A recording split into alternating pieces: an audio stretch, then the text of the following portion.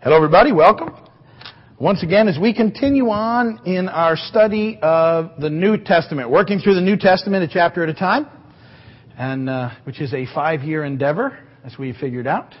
We're 2 years in, 2 years plus, and we have gone through Matthew, Mark, we did the book of John, then we went and did the book of Luke, because we wanted to do Luke and Acts together.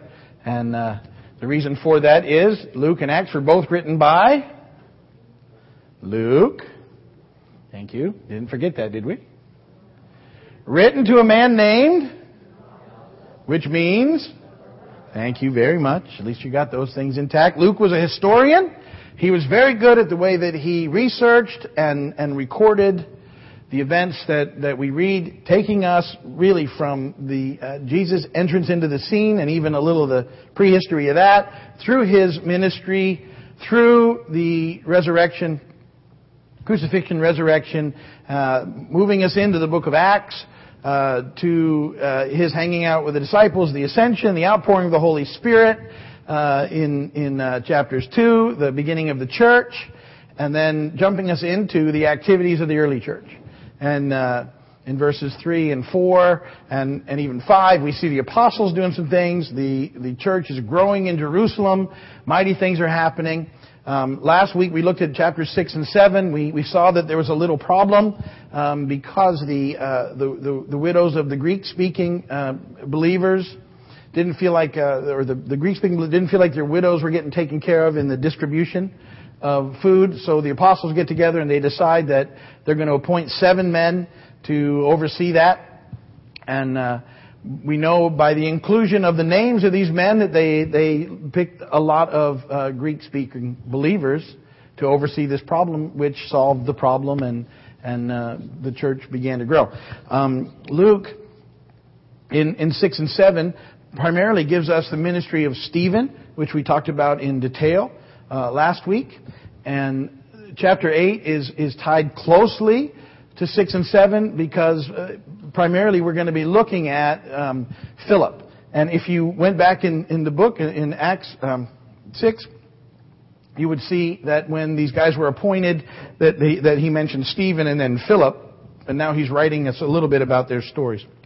And it demonstrates what we've been talking about from the onset, and what I like to keep bringing up, and then make sure that you guys have a handle of. The book of Acts, while it's completed and we're not adding to canon any longer, at some level it continues on in the church today. We're still doing those sort of acts that Jesus called us to. And his disciples, we're to be led by and empowered by the Spirit to do the exact same stuff. And so, while we're not adding to canon any longer, we're still in some measure ought to be able to relate to what's happening here because it continues on in us. And that it's important for us to grasp that concept that the church, fascinating, the church just continues to be the church in the world that we're called to. Now, obviously, at different times, the church has been received in different ways and has gone through all sorts of different ups and downs and persecutions, as we'll talk about, to this day. But what we're about to encounter, and what we saw with Stephen, is Stephen, the first martyr of the Christian church, kicks off this tremendous persecution of the church in Jerusalem. At that time, this big persecution happens. Primarily at the hands of a guy named Saul. And Saul's a pretty interesting guy, and he's got a lot of zeal to destroy the church violently, and yet he's going to have his own encounter with the Lord in chapter 9. And so he's messing things up in this chapter, but then the Lord sort of gets a hold of him, and this Saul that we're reading about is the Apostle Paul. And so it's pretty fascinating stuff to watch what happens in the process. So that's where we're up to as we come to chapter 8. Remember, Stephen has been martyred, and Saul was there, and Saul is in the beginning of chapter 8. We'll see him happening. And then primarily it's about the ministry of Philip, and we have to talk about, "I should pray to the Lord for me so that nothing you have said may happen to me." When they had testified and proclaimed the word of the Lord, Peter and John returned to Jerusalem, preaching the gospel in many Samaritan villages. Now an angel of the Lord said to Philip, Go south to the desert road that goes down from Jerusalem to Gaza. So he started out, and on his way he met an Ethiopian eunuch, an important official in charge of all the treasury of Candace, queen of the Ethiopians. This man had gone to Jerusalem to worship, and on his way home was sitting in his chariot reading the book of Isaiah the prophet. The Spirit told Philip, "Go to the chariot and stay near it." Then Philip ran to the chariot and heard the man reading Isaiah the prophet. "Do you understand what you are reading?" Philip asked. "How can I," he said, "unless someone explains it to me?" So he invited Philip to come up and sit with him. The eunuch was reading this passage of Scripture. He was led like a sheep to the slaughter, and as a lamb before the shearer is silent, so he did not open his mouth. In his humiliation, he was deprived of justice. Who can speak of his descendants? For his life was taken from the earth. The eunuch asked Philip, "Tell me, please, who is the prophet talking about, himself or someone else?" Then Philip began with that very passage of Scripture and told him the good news about Jesus. As they traveled along the road, they came to some water, and the eunuch said, "Look, here's water. Why shouldn't I be baptized?" And he gave orders to stop the chariot. Then both Philip and the eunuch went down into the water, and Philip baptized him. When they came up out of the water, the Spirit of the Lord suddenly took Philip away. And the eunuch did not see him again, but went on his way rejoicing. Philip, however, appeared at Azotus and traveled about, preaching the gospel in all the towns until he reached Caesarea. And blessed be the word of the Lord. Okay. So, as I said, chapter 8 is tied in pretty closely to 6 and 7 because of the whole introduction of the 7 and the 7 men that were chosen, and we saw sort of Stephen's ministry. And know that the ministry is not the sole function of the apostles, that the church is out ministering. And it's very important that you see this. See, it's everyone is out there ministering. Even, as Barry likes to talk about Stephen, the guy who was called to distribute the food and serve the food. Stephen was doing some really powerful stuff. Philip, another guy, is doing the same thing. He's preaching the word. He's praying for people. Miracles are happening. Things are going. It's a pretty significant deal. And so we get these recorded events in these chapters, I think, so that you can see the progression of the growth of the church and the ministry of the church, that it's never been intended to be left to just a few people at the top. It's a ministry for the entire church, using their gifts to move into the things that God has called them to. So in the first 3 verses of Acts 8, Stephen is buried and he's mourned deeply, while Saul sets out to try and violently destroy the church. The wording and the way that he's dragging people out of their homes is a very violent action. This is a huge contrast, and Luke loves to write with contrast. Here's a contrast about one who just died for the church, and here's another guy who's trying to kill it. And so they're set in contrast with one another. And yet, chapter 9, we're going to see Saul have his own encounter with the Lord. And it will change not only his life, but the life of the church and our lives ultimately for us, because Saul, the Apostle Paul, writes most of the New Testament under the anointing of the Spirit. And so it's a huge deal that's coming up. And this persecution, it says on that day, persecution happened. And so what happens is the church disperses. They take off. They get out of there. It says all except the apostles. There's obviously still some people around besides the apostles, because the church in Jerusalem continues to grow. But I think that really what happens is that the group of believers that was speaking in Greek are very easily identifiable to the people that are persecuting the church. And so they bail out of there. Because the Aramaic speakers, the people that were from there, can kind of blend a little. They're less of a target. And so this big chunk of believers takes off, and they get out of there in the process. And I love verse 4. It's one of my favorite verses in the Scripture, because it says this. See, they're being persecuted by Saul, and he's after them big time. And in verse 4, I love it. It says, those who've been scattered preached the word wherever they went. See, the church thrives under persecution, always has. And so they're trying to stop. The whole time they've been trying to stop this thing. It just keeps growing and growing and growing because you can't stop what God is doing. You just can't. And so the persecution they're trying doesn't. What it does is it just takes the church from Jerusalem and it begins to move it out. Now I want you to remember Acts 1:8, and I'm going to read it to you. It says, because these were the words of Jesus to His disciples prior to the ascension and the outpouring of the Holy Spirit. You will receive power, Jesus said to them, when the Holy Spirit comes on you, and you'll be my witnesses in Jerusalem and in all Judea and Samaria and to the ends of the earth. See, Jesus was telling them how this thing was going to come down, and it would start in Jerusalem and then it would begin to spread. And in fulfillment of those words, it's starting to spread. Now, I'm not sure that they thought that it would get spread because of persecution when it was their minds. But sometimes, God uses things we can't even begin to imagine to make things happen. And so this persecution breaks out on the church. And the church, a lot of those people, they disperse. They head out in all sorts of spots. And everywhere they go, they're telling people about Jesus.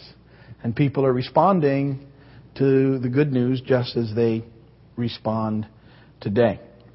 And so it's neat because I think the Scripture says they move out into Judea and Samaria initially. And Philip he leaves and he's ministering with tremendous impact that Scripture tells us in Samaria. And many people are healed and delivered, and it says that great joy breaks out in the city. Because Philip is there doing this powerful ministry that God has sent him to, and off he goes, and he's there, and he's just being the church. So that's all he's doing is being the church. That's the guys when they go out everywhere they go, they're just being the church. They're telling people about Jesus. That's what the church does. Right? We love people. We care for folks.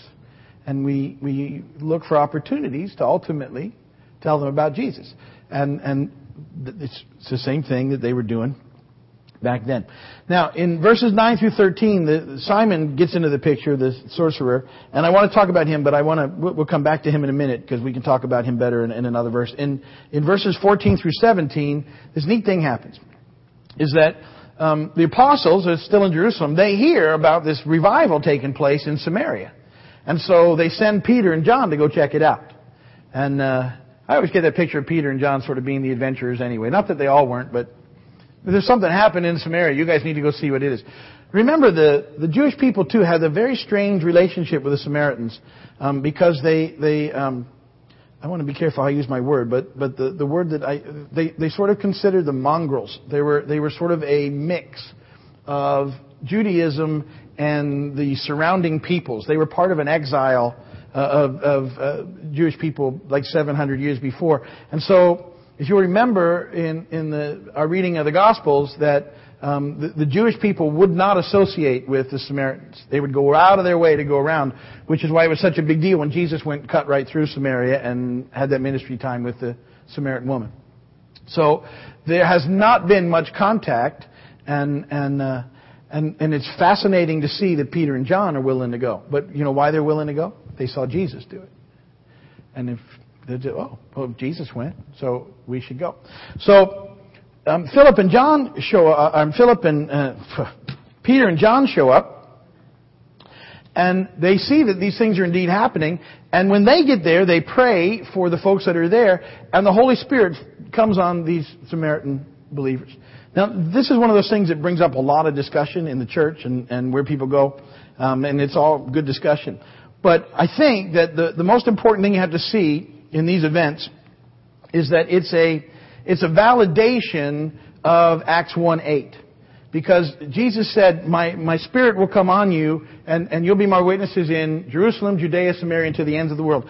Here, it's a validation of the Holy Spirit as He comes on the believers there powerfully in Samaria, so Judea and Samaria. And we'll see it again happen in chapter 10 when the Holy Spirit falls on the household of Cornelius, that it's just backing up Jesus' words in Acts 1:8. And so Peter and John come and they pray for these folks, and the Holy Spirit comes, and there's this amazing renewal, revival, breakthrough thing that's happening there in Samaria. It's just fascinating ministry.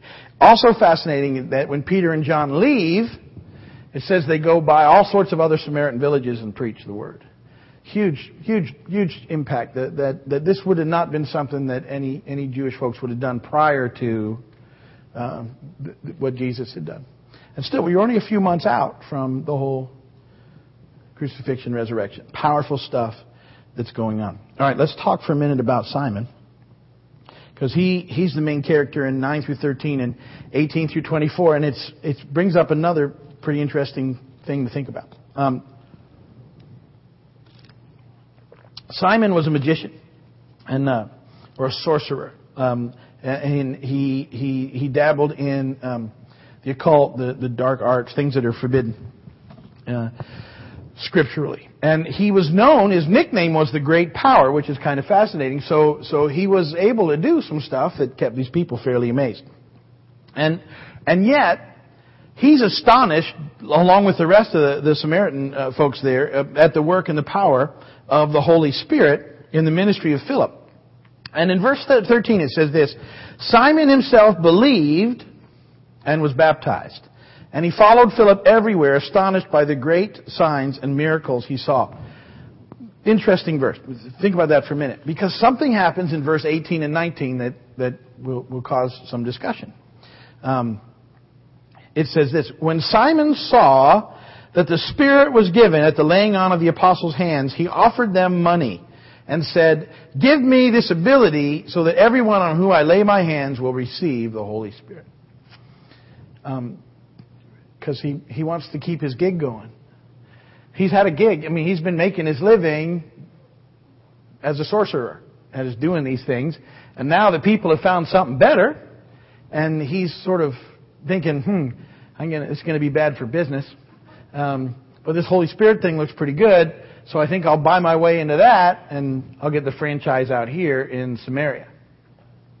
And the response of Peter is fascinating, because remember verse 13, it says that Philip believed and was baptized. But listen to this and see what you think about this description of, it says that Simon, believed Philip and was baptized, and believed in the Lord and was baptized.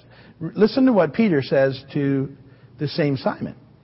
May your money perish with you, because you thought you could buy the gift of God with money. You have no part or share in this ministry because your heart is not right before God. That's pretty interesting stuff. Repent of the wickedness and pray to the Lord. Perhaps He'll forgive you for having such a thought in your heart. For I see that you are full of bitterness and captive to sin.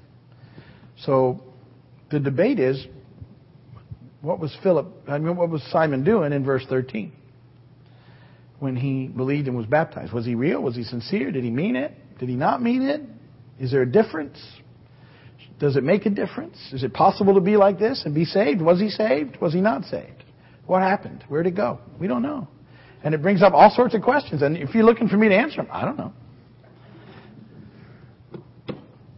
I have some ideas.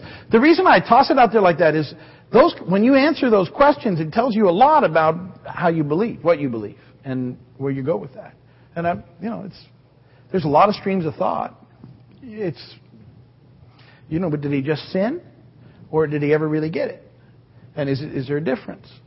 And did he believe in faith in Christ, or did he just sort of believe in what was happening? Was he sincere in his baptism, or just something to do? Or does it matter? Good things to think about, isn't it? The description of Peter is pretty rough, though. Well, your heart's wrong. You can't be a part of this ministry until you get your heart right. Pray and repent.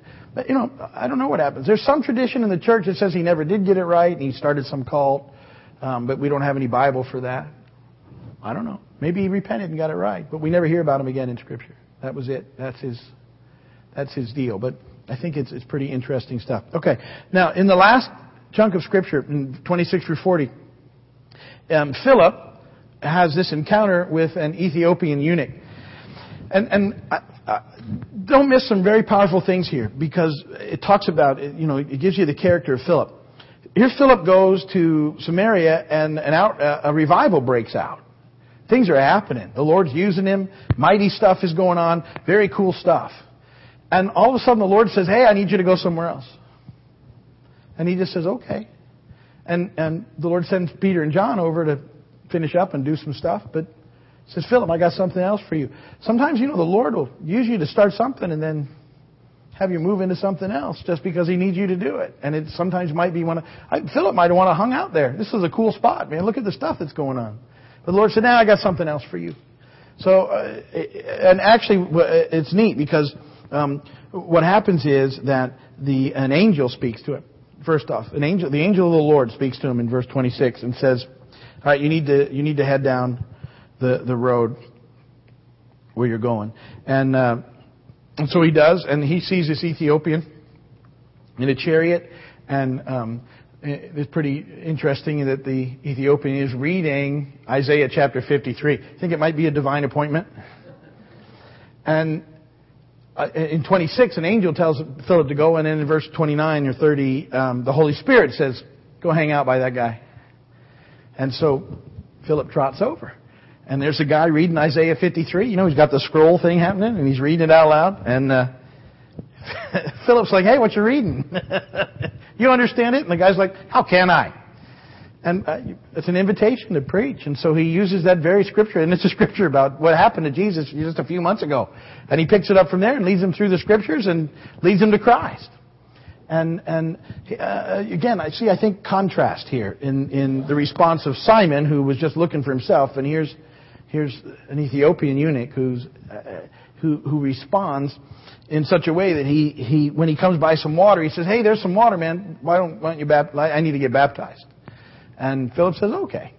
And they hop off the chariot and they go and they baptize the Ethiopian. And something happens too here when they come up out of the water. It's not. You have to really look at it, but it says that the Spirit of the Lord took Philip away. And I have this picture, and he goes and he ends up 40 miles away in another place. If you look at a map, and it's like and the Lord can do this stuff. So he goes into the water in this spot with the Ethiopian, and I kind of believe he comes up out of the water and he's in a different spot. And it's like, well, that's cool. I pray like that sometimes when I'm out at Bay of Honda, go under and boom, now I'm still there. But you never know. So this amazing thing happens, and it doesn't really get much cover in the Scripture, but the Spirit of God does something pretty neat there. And then he goes to Azotus and then into Caesarea, and it's pretty cool because apparently when you read on in the book of Acts, he settles down there in Caesarea. That's where the Lord plants him. You would think it would be great to start in the work he'd already started back there in Samaria, but the Lord said, no, I got somewhere else for you. And he ends up in Caesarea, because in Acts 21, verse 8, you want to mark it down and look at later, 20 years later, we get our next mention of Philip. And the guys are on a journey, and it says, leaving the next day, we reached Caesarea and stayed at the house of Philip, the evangelist, one of the 7. Pretty cool. Still connected, but doing his thing. God using him, spreading what's happening throughout the region and area. And I'm out of time.